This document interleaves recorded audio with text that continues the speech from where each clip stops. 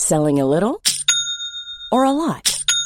Shopify helps you do your thing however you cha-ching. Shopify is the global commerce platform that helps you sell at every stage of your business. From the launch your online shop stage to the first real-life store stage, all the way to the did we just hit a million orders stage. Shopify is there to help you grow. Shopify helps you turn browsers into buyers with the internet's best converting checkout. 36% better on average compared to other leading commerce platforms. Because businesses that grow, grow with Shopify. Get a $1 per month trial period at shopify.com/work. Shopify.com/work. Ryan Reynolds here from Mint Mobile. With the price of just about everything going up during inflation, we thought we'd bring our prices down. So to help us, we brought in a reverse auctioneer, which is apparently a thing. Mint Mobile Unlimited Premium Wireless. How to get 30, 30, bit to get 30, bit to get 20, 20, 20, bit to get 20, 20, bit to get 15, 15, 15, 15, just $15 a month? Sold! Give it a try at mintmobile.com/switch. $45 up front for 3 months plus taxes and fees. Promo rate for new customers for limited time. Unlimited more than 40 gigabytes per month. Slows full terms at mintmobile.com. You're about to listen to Graham's preview of this weekend's El Clasico, Real Madrid v Barcelona at the Bernabeu. This episode is free, and in it Graham breaks down the tactical dilemmas faced by Zinedine Zidane and Ernesto Valverde. He also predicts his starting 11 for both sides and picks his combined XI. You'll hear Graham answering questions submitted by our socios. To become a socio, sign up now to get our entire archive of shows, including 5 exclusive big interviews and this month's first special mini-documentary on Gareth Bale. Head to patreon.com/Graham Hunter. Okay, welcome to another big inside view, a special inside view, not just because it's nearly Christmas, but because we're previewing a Clasico for the first time since the big inside view was invented. It's actually our second recording of the week. This week we recorded a special mini documentary on Gareth Bale, which was exclusive to our socios. It's something that has been gestating for quite a long time, and Graham, we had pretty good fun recording this. True enough. It was a passion project for me, you know that.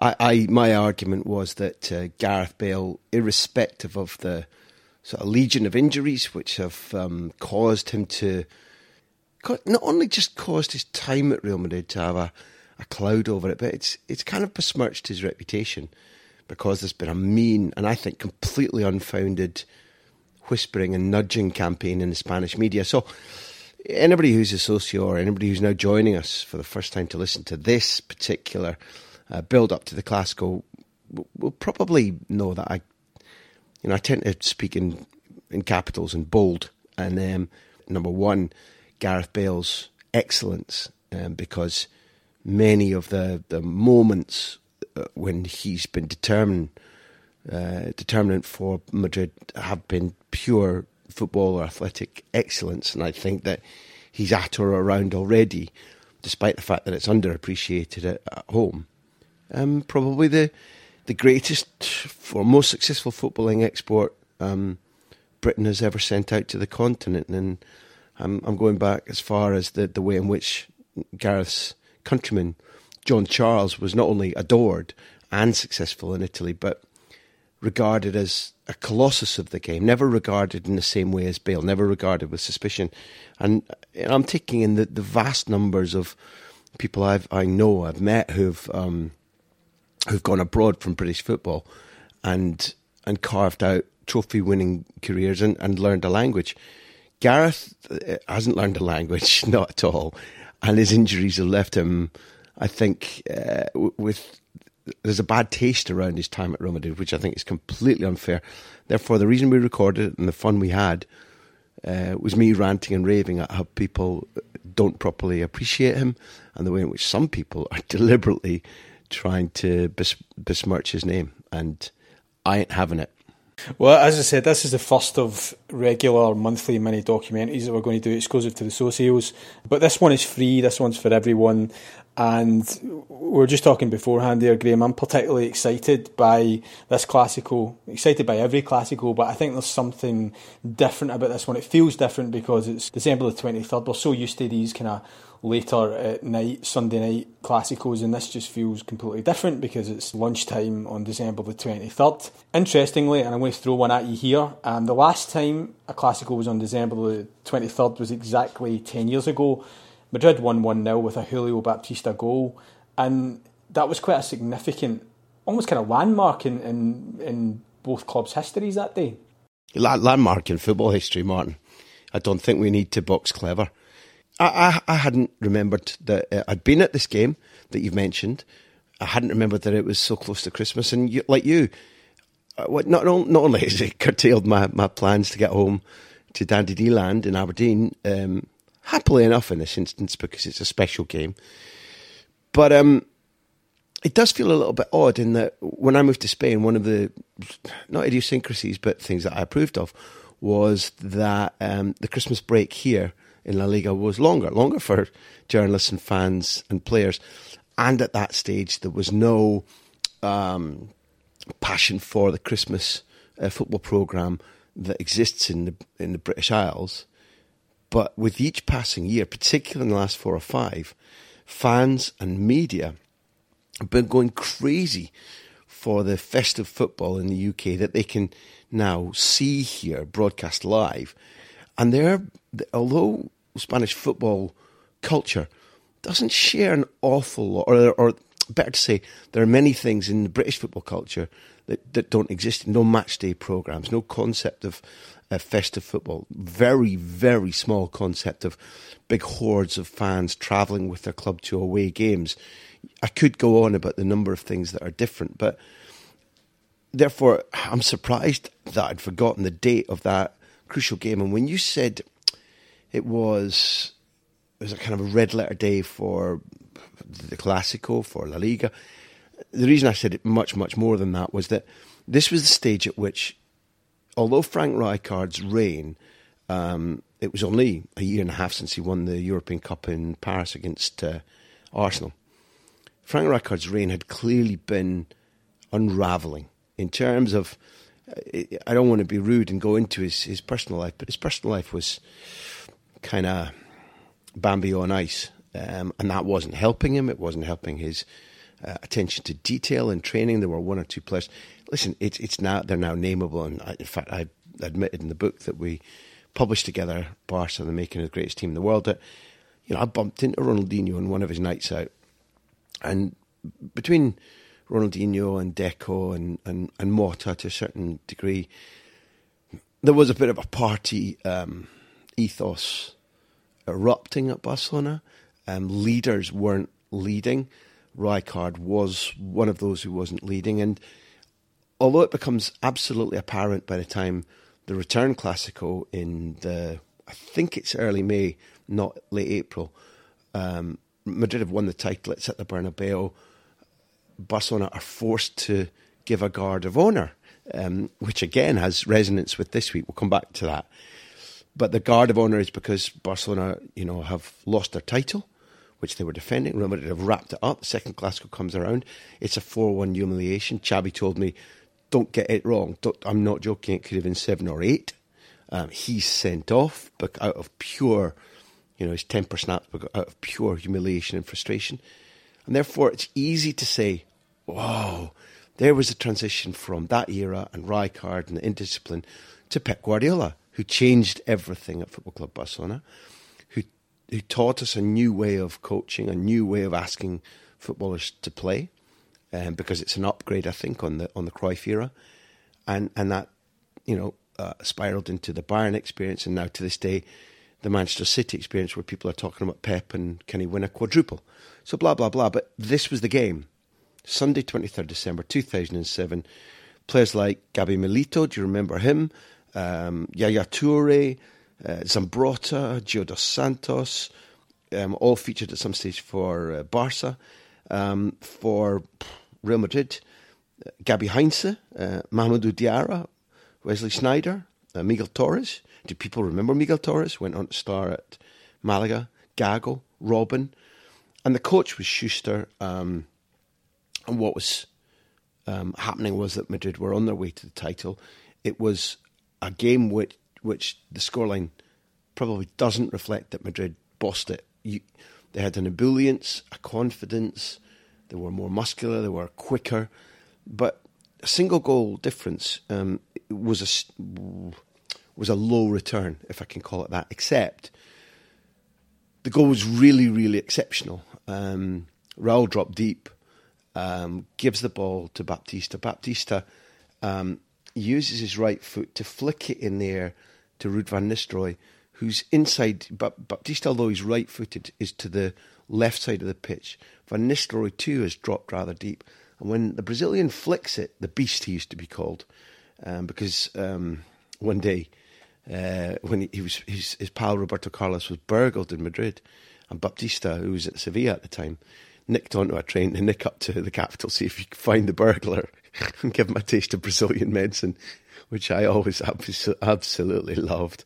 And Baptista was a really nice guy to meet and speak to, and a far more technically gifted football than he showed when he was in London. But in this instance, this beach soccer, this foot tennis, foot volley that they play, came to good use because Baptista kind of flicks the ball in the air away to his right. Van Nistelrooy, off his left foot, returns it on the volley, and as it drops down into the sort of far, as we're looking at it from the camera point of view, far left-hand side of the penalty area, Baptista kind of takes it on the half volley and off the outside of the right of his boot sends it diagonally across the face of Victor Valdés and into Valdés' top left-hand corner. It's an absolutely sensational goal in creation and taking, and it was then, we now know from interviews that I've done with Ferran Soriano, with Mark Ingler, with Chiqui Begiristain, and with, to a lesser extent, Joan Laporta, who I think is a revisionist in historic terms. It was at that weekend when they decided Frank Rijkaard's reign is over at the end of the season, full stop. We accelerate the push for a new coach. By that stage, it was already flat down to two men, although it didn't appear so because Laurent Blanc's name was on the list, so was Michael Laudrup's. And at that stage, the men in the know, the men in power at the Camp Nou were split down the middle between Jose Mourinho, who would get an interview, and Pep Guardiola, who'd get the job. So 10 years ago, 23rd December, who knows? Honestly, I can't see that this game has historic kind of rumbles or plate movements that are identical to that, but maybe in other ways. Yeah, I mean, it's hard to envision similar kind of far-reaching implications, but I mean, the form is quite interesting. It's been a bit of a funny season for both sides. I mean, we've talked about Barca a lot, who have been getting results without playing particularly well. Madrid have obviously recovered slowly from a dreadful start. Seems to be signs that both sides are perhaps hitting a bit of form. I want to ask you to reflect a little bit on form, but just drop in a question from one of our socios. La Liga Gav says, who's the more confident coming into the game? Madrid after their Club World Championship win, or Barca knowing they can maintain an 11-point advantage, even push for a 14-point advantage? So just in terms of the form of both teams going into the game, how would you reflect on that? Gav's question is good. It goes to the heart of what's changed. You know, I think if this game had been played 3 weeks ago, 4 weeks ago, we could have said clearly that Barca would have been the more confident. Confident because they have a very clear idea of what they're doing. I'd argue that it's been stuffy, that it's been pragmatic, and that it's been 180 degrees different from the era we were talking about there when Pep Guardiola took over. When you saw Pep Guardiola out flapping his arms like a condor's wings to tell, let's say it was Pedro and Eto, or maybe it was Villa and Pedro or whoever, go wider. The three up front were three, and the idea was stretch the pitch. Well, now we're living in an era where Barcelona's people talk about the team playing tighter together with less space. working for each other, but the fundamental idea, which maybe Guardiola would acknowledge, because he once said, if I could have it my way, I'd play an entire team of midfielders. Well, Ernesto Valverde hasn't been quite that drastic, but what he has done is regularly pick 4, which I think will be the 4 for Saturday: Rakitic, Iniesta, Busquets and Paulinho. And then with Messi given complete liberty to drop back and play not even as a number 10, but as a creative midfielder, and then 1 or 2 of the fullbacks pushed onwards. Even if Busquets drops back into the 3 with 2 centre-halves, you can regularly see 5, 6, sometimes even 7 guys playing together in midfield for Barcelona. And that has given them, even though I've been critical of them, even though there are games, let's pick on one horrendous example, where on the crazy day on the 1st of October, when they play at home to Las Palmas and fans aren't let in because of the terrible events on the streets of this city, Las Palmas came with no form, not far off having sacked their coach, not too far off sacking the same Paco Ayestarán who was in charge that day. And for the first 45 minutes, Las Palmas completely outpassed and outplayed Barcelona. Maybe that was the low point, but I think we can also talk about a dreadful first half display at Atletico Madrid, been given a bit of a chasing or a bit of a closing down, at least by Girona. There are other examples, away to Sporting Lisbon. The list can go on where Barcelona have done exactly what you've said, which has gained some sort of result, but making them play in a manner which not only isn't exhilarating, isn't scintillating, doesn't show particular flair or creativity, but which makes them, if they remain Mesco and Club, they do not remain Mesco and Equipo. They're not more than a team. So if to answer Scap's question, had this been a couple of weeks ago, then Barcelona would come into it with much more confidence. Now it's not the case. You can quickly point to the fact that Real Madrid have made themselves world champions again. Okay, that's all very good. That helps. But two things that are absolutely vital is, number one, they've emptied out their sort of hospital list, where one player after another, ranging from poor old Dani Carvajal having a virus infection that infected the wall of his heart, to a pretty consistent run of muscular injuries, notably Benzema, Marcelo, but ridding them of Kovacic for most of the first half of the season, Keylor too. And therefore, the number one thing I say to Gav, that the confidence levels are pretty equal, might include the trophy lift in the UAE last week against Gremio when they made themselves repeat world champions. But they're now in form, Martin. Real Madrid have a zip about them. They play much more concise, effective passing football. And when they get their passing game going, when they are able to break from one end of the box to the other, as they did, for example, in the Super Cup at the beginning of this season at the Camp Nou, when Messi had just equalised 1-1, and there's a nice little move, Barca are going for the winner. There's about, I don't know, maybe 10 minutes left, 11 minutes left. There's a little dummy as the ball's set back from Suarez to Messi. Sergio Roberto dummies it, Carvajal sees it, and he intercepts on the edge of the Madrid box. The ball then moves through, I think, well, certainly, Carvajal, Cruz to the chest of Cristiano Ronaldo, chested down to Isco. Isco takes 2 touches, lays it off to Cristiano Ronaldo again, who takes on Piqué and bashes it into the far top left-hand corner of André ter Stegen's net. It's a 14-second move from penalty box to penalty box with 11 touches. And that's an arch example of what Real Madrid are very good at. They've never hit the heights in terms of, if you want to compare pure football under Zidane with pure football under Pep Guardiola.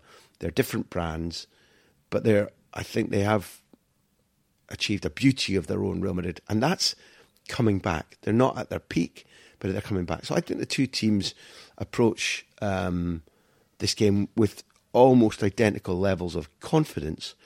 It's just my proposition that when Real Madrid and when this Barcelona play at their absolute tip-top, I still believe Real Madrid are the better 11. I mean, this kind of segues nicely into this discussion over tactics, I guess, that we're very keen to have. And it was interesting when we put out a shout to the socials to submit their questions, and so many of the questions centred around how the teams will set up. And I just want to read out a few Barca-related kind of tactical queries. So, first of all, Jose Martinez, who says, what type of game plan do you think Valverde playing the Bernabeu? 4-4-2, 4-3-3? He says, I think the blow from Paco over the weekend will turn them into a 4-4-2.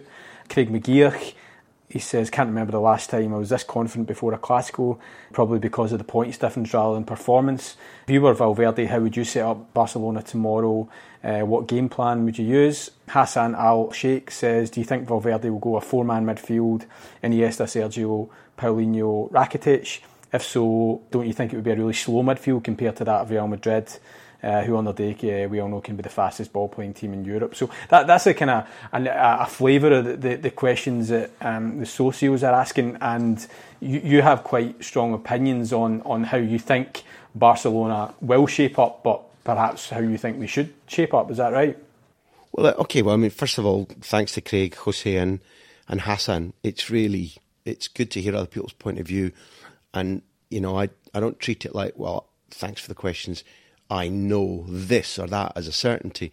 I think people's perspectives feed into my own judgment and perspective. And it's good to hear people who've got a viewpoint from a bit of a distance. Sometimes when you're covering the Clasico, when you're working around each club, you can be sucked into feeling and expressing the same ideas. And I'm talking for the hundreds of journalists in this country who've been spending the last couple of weeks building up to this and gathering information. So, hola, Craig, Jose and Hassan. First of all, if this helps as an answer, here's how I think Madrid line up. I think Madrid line up as an 11 with Keylor, Carvajal, Varane, Ramos and Marcelo. I think Bale probably is asked to turn the game, win the game from the bench. It's my opinion. Guaranteed, no. But I think the midfield, which I think was one of the points, will be Kroos, Modric, Casemiro and Isco, with Benzema and Ronaldo up front. I think Barca line up, although I would play Mascherano, I make no bones about that whatsoever, and I'll happily explain why. I think they line up Marc-Andre ter Stegen, Sergio Roberto, Piqué, Vermaelen, Alba, Rakitic, Busquets, Iniesta, Paulinho, Suarez and Messi. Now, that doesn't cover the strategy, obviously. So in terms of strategy, number one, what I expect to see is Madrid doing something that they did against Sevilla, doing something that they've done on the road, Deportivo La Coruña, where they start very strong, very high, and at turbo speed. I think that Madrid will look to try and blow Barcelona away.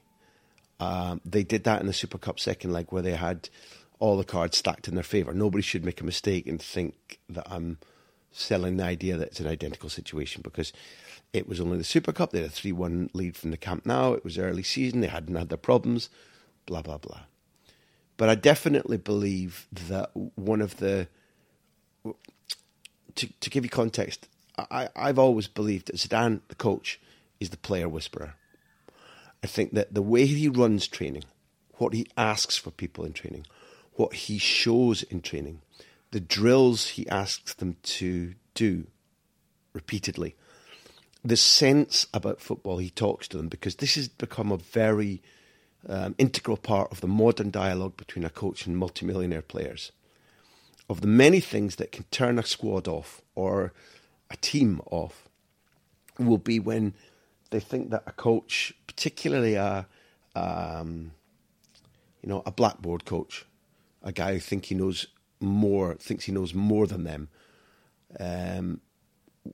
When there's a discord between a squad and a coach in that manner, who's he trying to tell? What does he know? We know better. That's when Even elite squads, elite clubs have big problems. Zidane's the opposite. He can still do and show everything that he talks about. And because he is an elite ex-player talking to elite players who still want to win, who are still hungry, the fit, the connection, the communication has been electric. Turn it round, and I would say that as a young manager early in his career, I still don't believe that Zidane is necessarily the best strategist, that he, antemano, ahead of time, necessarily reads games in anything like, and it's unfair to use Pep as the yardstick, because this is where he's utterly brilliant.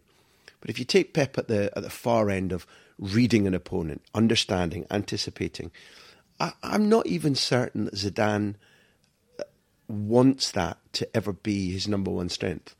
I think he has a clear, and he's often spoken about this too, I'm not trying to be inside his head. There's a clear desire for Zidane to say, I'll have the better players than you, the other teams, other coaches. My proposition is that we'll outplay you. We'll always play offensively. We'll always play front foot. We'll take the game to you, whether we dominate the ball or whether, as I think it was Hassan's point about whether we break brilliantly across the length of the pitch. We will simply out-dribble you, out-tackle you, we'll jump higher than you, we'll score more spectacular goals than you, and we'll score more goals than you.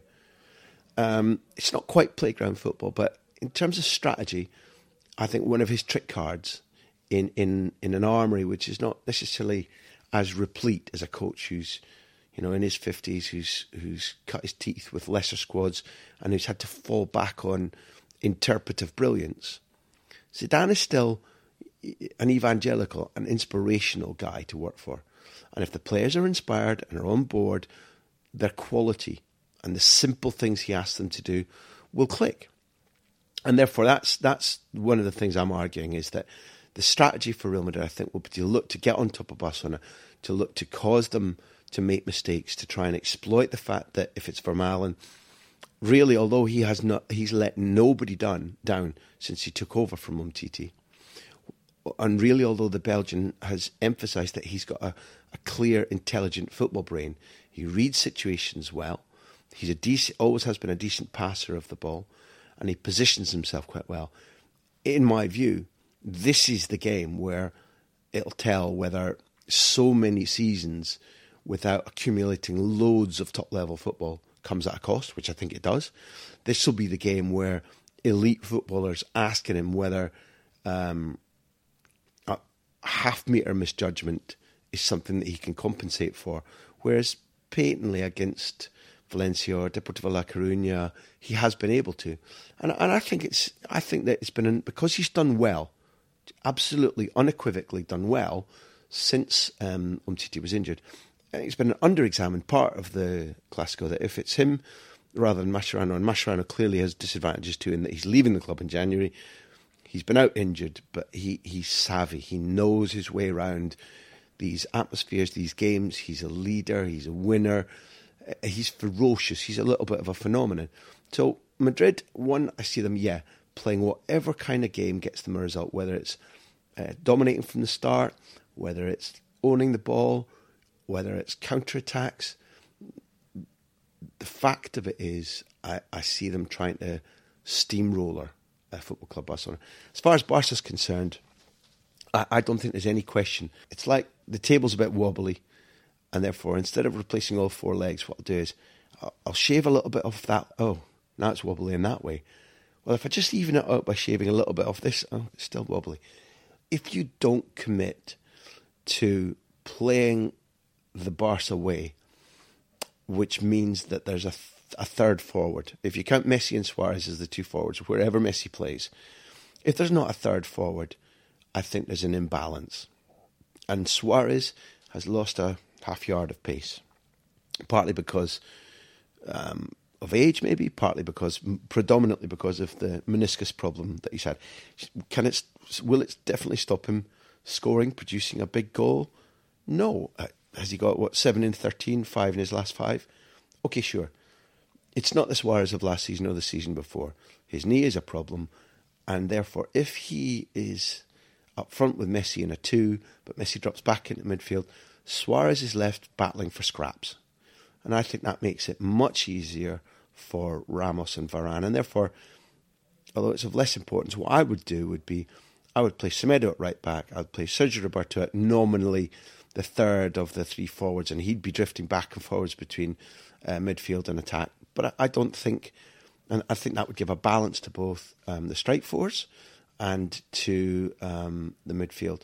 And I take the point about, I'm not sure whether it was Jose, whoever said that Paco being out meant that it was now absolutely sure that it would look like a 4-4-2. I think that is absolutely sure because Alcacer is absent, injured, and will be out for until early January. But I still don't think Valverde had the confidence in something I saw as a big positive, Alcacer and Suarez playing together. I thought it was a huge positive in terms of the quality of football, the isolation of Suarez. But I don't think he's going to do it. I think that the key man in his idea is Paulinho. Paulinho's links with Messi, his work, his height, his willingness to chase after players and close them down and make them less effective. I think that will be the strategy. It will be Paulinho trying to drift forward from the midfield to link with Suarez, to link with Messi, and to arrive late around the box. I suppose in a way that Baptista did in that famous game that you picked out on 10 years ago. There's never been a faster or easier way to start your weight loss journey than with PlushCare.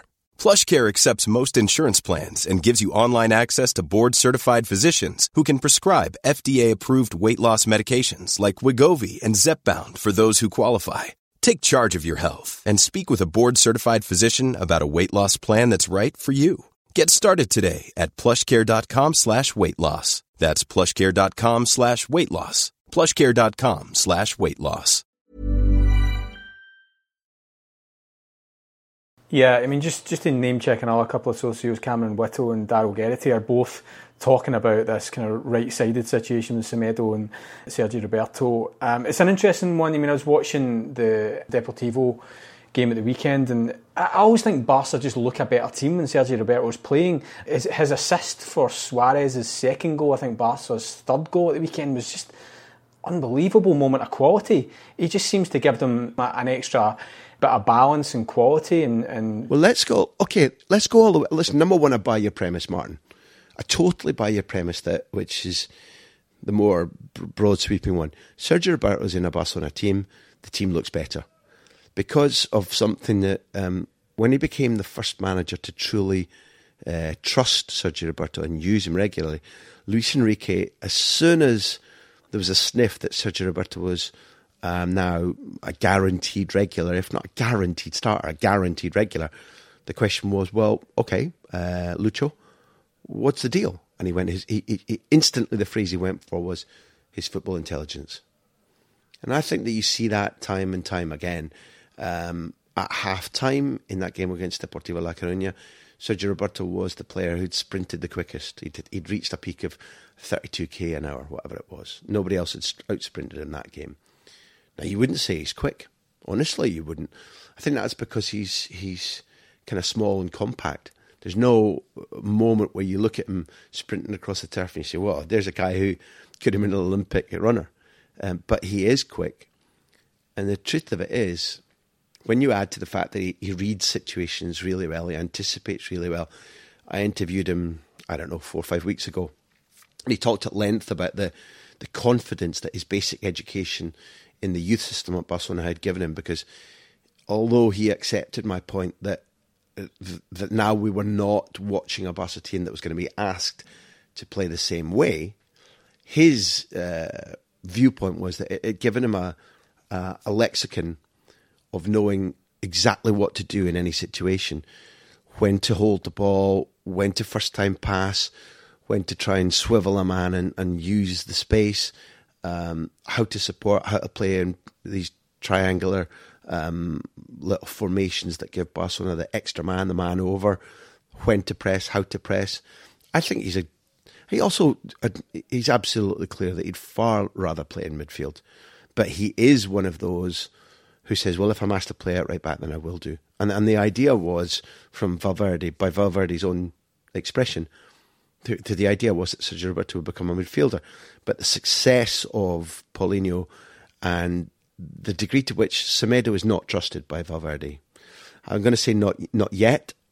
I'm a little bit concerned that there's no great feeling between the two of them. Semedo got involved in a scrap with Neymar in pre-season training. It was, my opinion was, Neymar overreacted and stomped about. He wanted his move. It was coming. He did that thing that big players do. How dare you do that to me in training when, usually there's a big match coming up. Where with Neymar, it was like, I've got a big move coming up, son. And Semedo wasn't having any of it, and there was a standoff, and Neymar stomped away out of training in full view of the fans that were there, and somebody happily with a smartphone camera. And Semedo's talked about it. I knew at the time, I was tipped off at the time, that there was a little bit of pressure from the club and down through the manager, like, just go and make up, say sorry to Neymar. And Semedo was like, nah, no chance. I might be the new boy, but I'm standing my ground. And I would have thought that should have been a mark of something. I don't think it has been.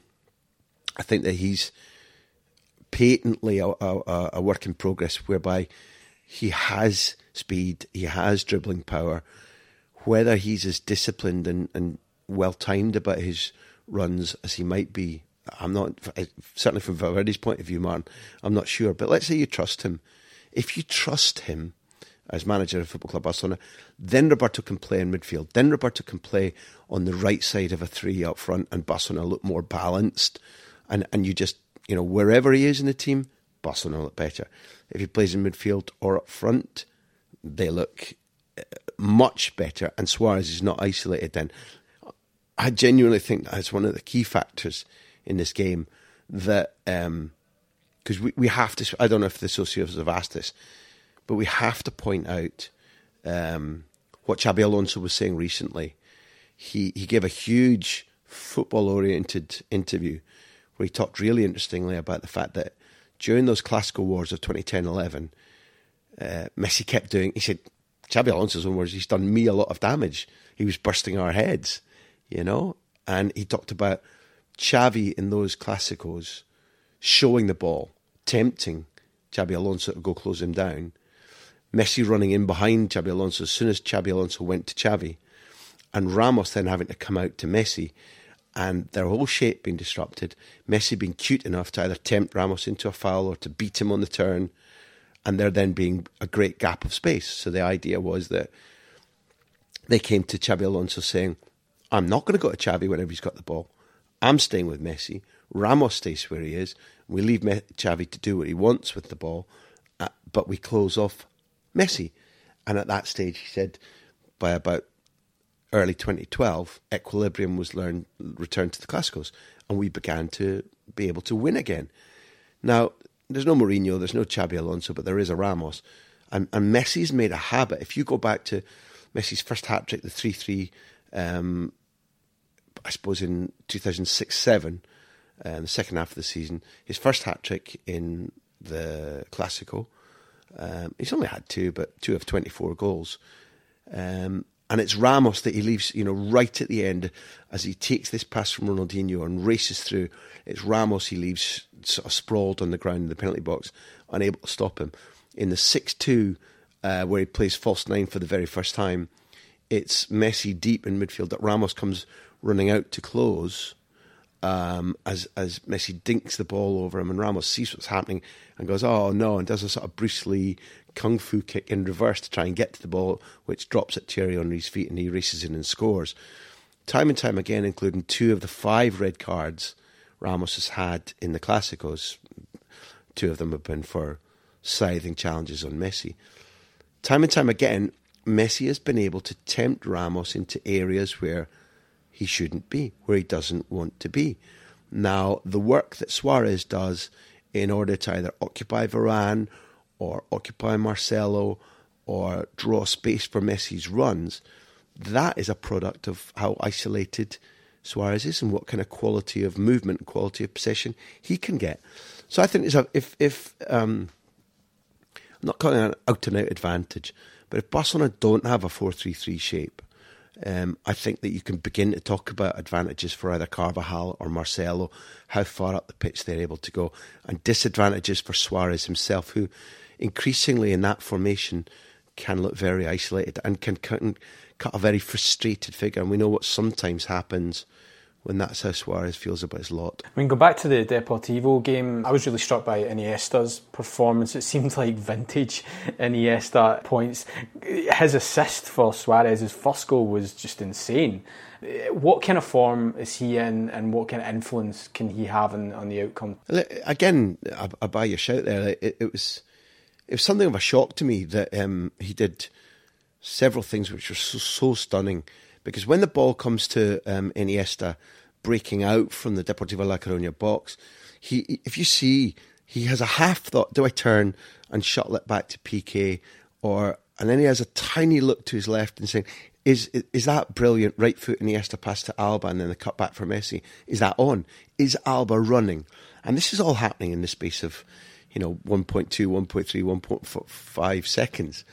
And when he looks to his left, there's no Alba racing. Now, by definition, he's looking to his left, and Messi is to his forward right. And what's more, Messi's onside because he's inside a cluster of Deportivo La Coruña players.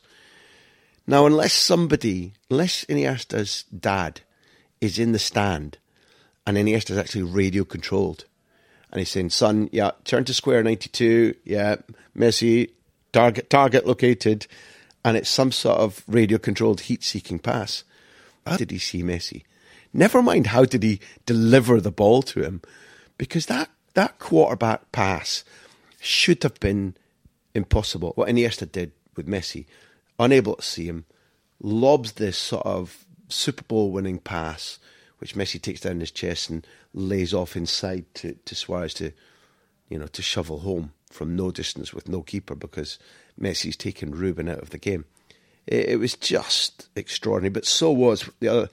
There were various little flicks and tricks and moves, but the goal you talked about, where Sergio Roberto puts on this, it was a vintage weekend for it, because if you look at Versalico and Fernando Torres, when Alaves get beaten by that brilliant move, the Croatian right back is playing like a winger.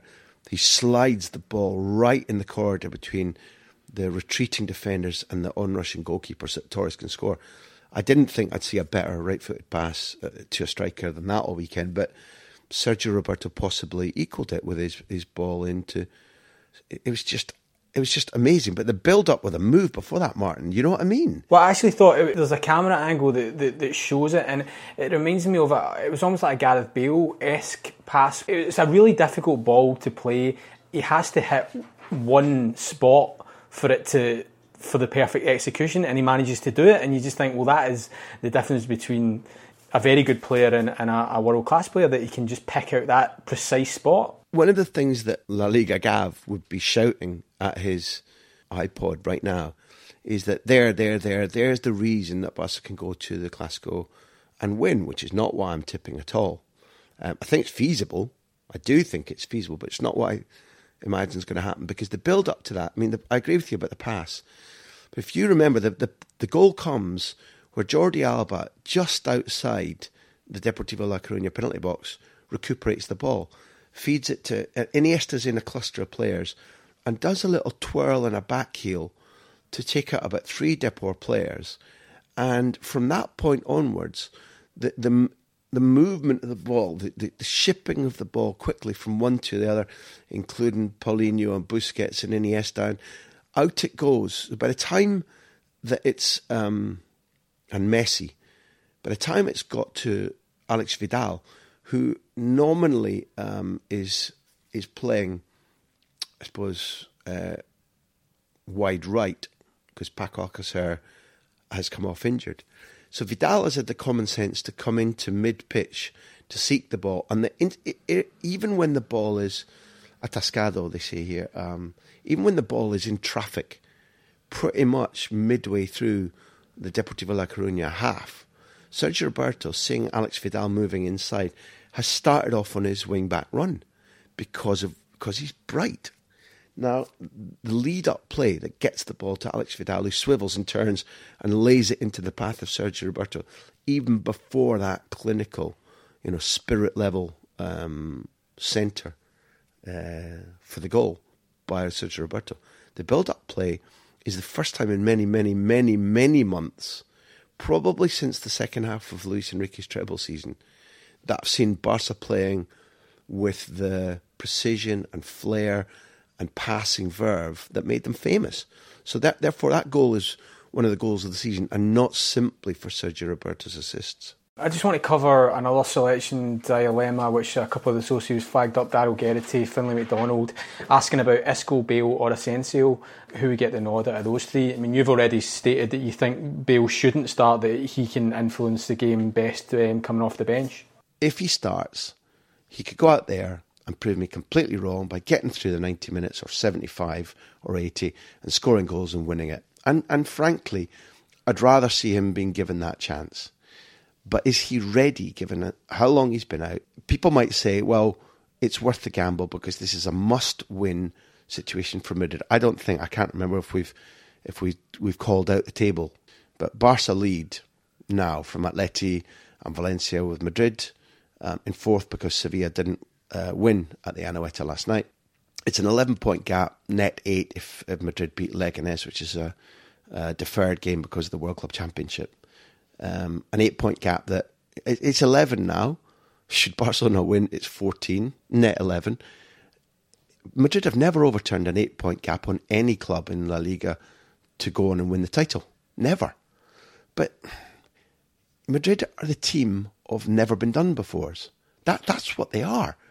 Anybody who says that if Madrid were to win this Clasico, that they can't win the title, I think that's just wrong. And therefore, is it the case that you risk Bale and you say it's vital that he starts, our best 11 starts, you get the BBC back on? I don't think that's good. I don't think that's good logic. I don't think that's good strategy. I don't think it's the right idea. And although Madrid is a very political club where you do what is sometimes managers do what they think might be well regarded. Note, Rafa Benitez not starting Casemiro, but yes, starting Danilo in the Clasico, which effectively sealed the end of his short regime there, where Barca won 4-0. And whoever was in charge of the PA system turned the PA up extra loud, ear-splittingly loud, and left it on unusually long to drown out the home crowd chanting Florentino demisión, Florentino resign, resign. There was a real North Korean feel that day, where it's let's not let the people's voice be heard. And therefore I use that example. It didn't do Rafa Benitez any good to pander to the president's wishes that Danilo should start. Bale has the potential, as he showed against Fuenlabrada, as he showed against Gremio, to come on and make a difference, to come on and score. Therefore, that's what I expect to happen. And Asensio is a footballer who Zidane, patently trusts. He gave away a horrendous goal a couple of weeks ago, and then was immediately picked to start again. And at a time when I thought Zidane's patience should probably be running out with him, but I just do not believe that he's done enough to start in this game. I would say that I've named the correct 11, that it will be the four-man in midfield, that Isco has absolutely earned. He looked a little bit heavy-legged about 2-3 weeks ago, but he's sharper, he's been rested, he's won a trophy, it's the Clasico. I absolutely believe that he's earned the right to start. And if Bale were to prove himself absolutely fit, 100% fit this week, and Zidane wanted to take a risk, my judgment would be the better risk would be to say, well, if I play Bale, I drop Benzema, we play Bale and Cristiano interacting up front. Isco keeps his place. Isco is, they say, imprescindible here. Just, you can't do without him. Point full stop. You touched on the outcome of the result there. Barca 11 points clear at the moment with a game more played. I mean, if Madrid lose, they're out of it, aren't they? I mean, that goes to 14 net 11. It's a long way back from there. But we've got a socio question, John Nyenberger. If Madrid drop points, has the league title been won? I guess the point is that it might be a mountain to climb at that point, but you can't say the league title was won because Atleti are sitting 6 points behind Barca, and Valencia are still in there as well. Yeah, John stuck one on my chin there, because I do think that if Barca were to go and win at the Bernabeu, I think the point gap then probably becomes too big for Real Madrid. I think that the damage that would be done, given that a Barcelona side which is, has been stripped of Neymar, where Suarez is injured, and where new players are still bedding in and Umtiti is out. If that Barca goes to the Clasico and wins, the damage that would do to Madrid in terms of their confidence, their reputation, the savaging they get from the media, that's them out of the title race. Yes, John. But then the reason he stuck one on the chin is that I have said, and I meant, Atleti aren't good enough to win the title. Now, I said it in my usual sort of bold marker, 32-point caps, and I still believe it. I really do. But I have to say that the degree to which Atleti have returned to winning 1-0, consistently doing that, the degree to which Oblak is playing absolutely brilliantly, the degree to which Gamero's return to fitness and form has meant a new Griezmann, the potential impact, although Vitolo is still injured and his instant impact on the team is looking less likely, Diego Costa is far from injured. He looks brutally fit. He looks like a cage fighter now. He's as muscular and lean as I've ever seen him. I remember when Fernando Torres left Liverpool and Andy Carroll went from Newcastle, and Alan Pardew asked me, who should I get to replace Andy Carroll? My number one recommendation, although he was playing alone at Valladolid at the time, was Diego Costa. And at that stage, he was hungry and lean and hard working all over the pitch, and just looked to me like a caged tiger. Right now, although we've yet to see him in match situations, and there's a sharpness, there's a finishing touch to return, Diego Costa's coming into a team which is just beginning to look so much harder to beat. And John's point might be that if they can beat, let's just have a look at this. Atleti have beaten Malaga 1-0. They've beaten Celta Vigo 1-0. Deportivo La Coruña 1-0. Real Betis 1-0. Alaves 1-0. They've got the trouble of coping with the Europa League, which I think is significantly more difficult than coping with the Champions League in terms of the timetabling and rest before weekends. But Atleti have at least said, we're not putting up with Bumper Graham's nonsense. We're still title contenders, for which I'm deeply grateful. Valencia are stretched to the bare bones at the moment in that they've had Murillo and Garay absent. They had Carlos Gil absent. Guedes is back miraculously soon from a foot operation, back 3 weeks, maybe even 4 weeks before he was expected. Zaza's carrying a meniscus problem. Okay, was suspended at the weekend when they lost to Eibar. But if you look across the amount of weight that's placed upon Rodrigo, Kondogbia and Parejo, and the degree to which they can't miss a beat, they can't be absent, because when the others are absent, Valencia drop points. I think that the romantic dream of them going toe-to-toe with Barca to the end of the season probably is too much. And therefore, based on my judgment about Valencia and Atleti, maybe John's right. If Madrid don't win this Clasico, then it's hard to see Barca not being considered as champions-elect on the night of December the 23rd in a different calendar year for when the title will actually be awarded. I just want to wrap up with two more socio questions, one of which I don't think we can answer today, and that's from Curtis Dean, who says, just for a bit of fun, can Graham give his Clasico combined XI from the two current squads? To be honest, Curtis, that feels to me like a completely separate podcast. From the two current squads?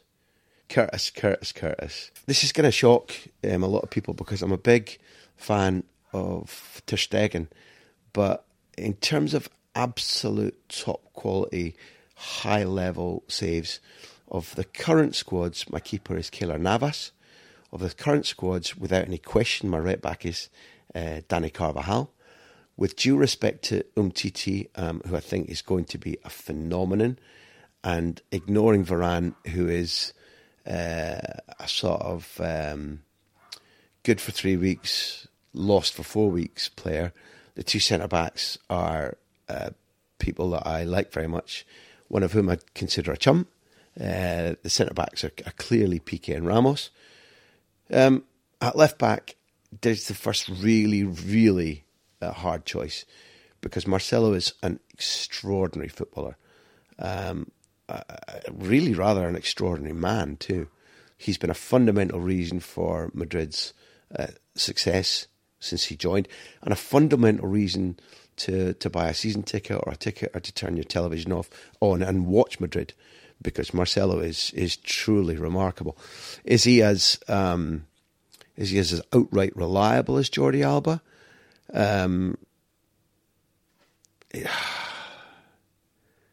I think in pure football terms, much though I admire Jordi Alba, and Alba is a far better defender, I think Marcelo wins that position. Yes, the midfield. Casemiro is exceptional, but Busquets is better. Central midfielder Busquets, no question. Curtis didn't mention age, so it would be criminal, outright criminal, if Iniesta didn't play. So it must be Iniesta, which leaves a very straight, very difficult choice between Isco, Kroos and Modric. But given which foot each of these players plays off, I'd say Luka Modric gets my pick for the third man in midfield. Up front, it's extraordinarily difficult to find a third person, because the first two choices are Cristiano Ronaldo and Leo Messi. And if I was completely honest about who I'd choose, it would be Gareth Bale. And I'd be very sorry for Luis Suarez, because he's given a demonstration of the art of top quality number 9 football. But we've got a top quality number 9 in the team, which would be Cristiano Ronaldo. Messi on the right or in behind, and Gareth Bale where he should be, playing down the left. There you go, Curtis. Last question's from Ian Body. He says, should Barca give Madrid the Paseo? Oh, it's a great question. Oh, it's a brilliant question. Yeah, which is a word I had to look up. Paseo means guard of honour. Do you want to explain a little bit of the context of this? This is something that Ronaldo suggested. Oh, listen, he's part of a crowd of voices, Martin, because if you had a chance to muddy the waters before a big game, if you had a chance to distract people's attention from the 11-point gap, if you had a chance to kind of turn the heat on Barcelona, if you had a chance to pump up the Real Madrid fan base even more, so that whether they think they should get a guard of honour or not, whether they think Barcelona are responsible for the Catalan independence movement or not, if you got a chance to turn the atmosphere up so that Saturday lunchtime felt like a Saturday night game, because it's, I don't know what it is. Maybe everybody recognises this who goes to football. A nighttime game in the cold under the floodlights is automatically more ferocious of an atmosphere than lunchtime on a Saturday. It's just as simple as that. Unless special things happen. Piqué will be booed to the limits of everybody's eardrums and whistled at. Barcelona will get a lot of grief when they come out. They always do. It'll be more. So this idea about, which is what's being touted about. Look, they've got no honour. They're not doing a sort of guard of honour for us. This is a club that's not recognising us. Let's get after them. It's brilliant stuff. And sort of Barca are boxing clever. It's come from board level. But Amor, the fullback who was part of the Dream Team era, who's their institutional representative right now, has said, well, of course, we only give a guard of honour to a team that's bested us in a competition we've been involved in. Very sneaky, very sneaky. So maybe that means that Barca are flying Al Jazeera or Gremio in to stand at the Bernabeu tunnel and welcome Madrid onto the pitch because Barca weren't out in the UAE last week. My honest opinion would be that Barca should have done this. Real Madrid have just become world champions. They're Spanish, European and world champions. They've retained the Champions League. They've retained the World Club trophy. And to be quite honest, if I was Valverde, I'd say, I wonder if this might not motivate my players a little bit. It certainly wouldn't crush their spirit. Let's line up, lads, and then get them a wee bit of a chasing on the pitch. But I think Madrid are quite right to ask the question. They've earned the right to say, hold on, fellas, shouldn't you be in two lines there as we come out? Because are you world champions? Are you? Are you? I love it. I love it. Listen, Graham, that's brilliant. Thanks very much for your time, and we'll hopefully catch up after the game.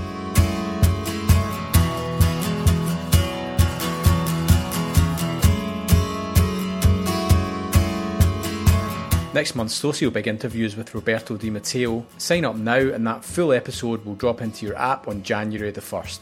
Plus you'll get all our archive shows, including 5 exclusive big interviews, plus this month's first special mini documentary on Gareth Bale. Head to patreon.com/Graham Hunter.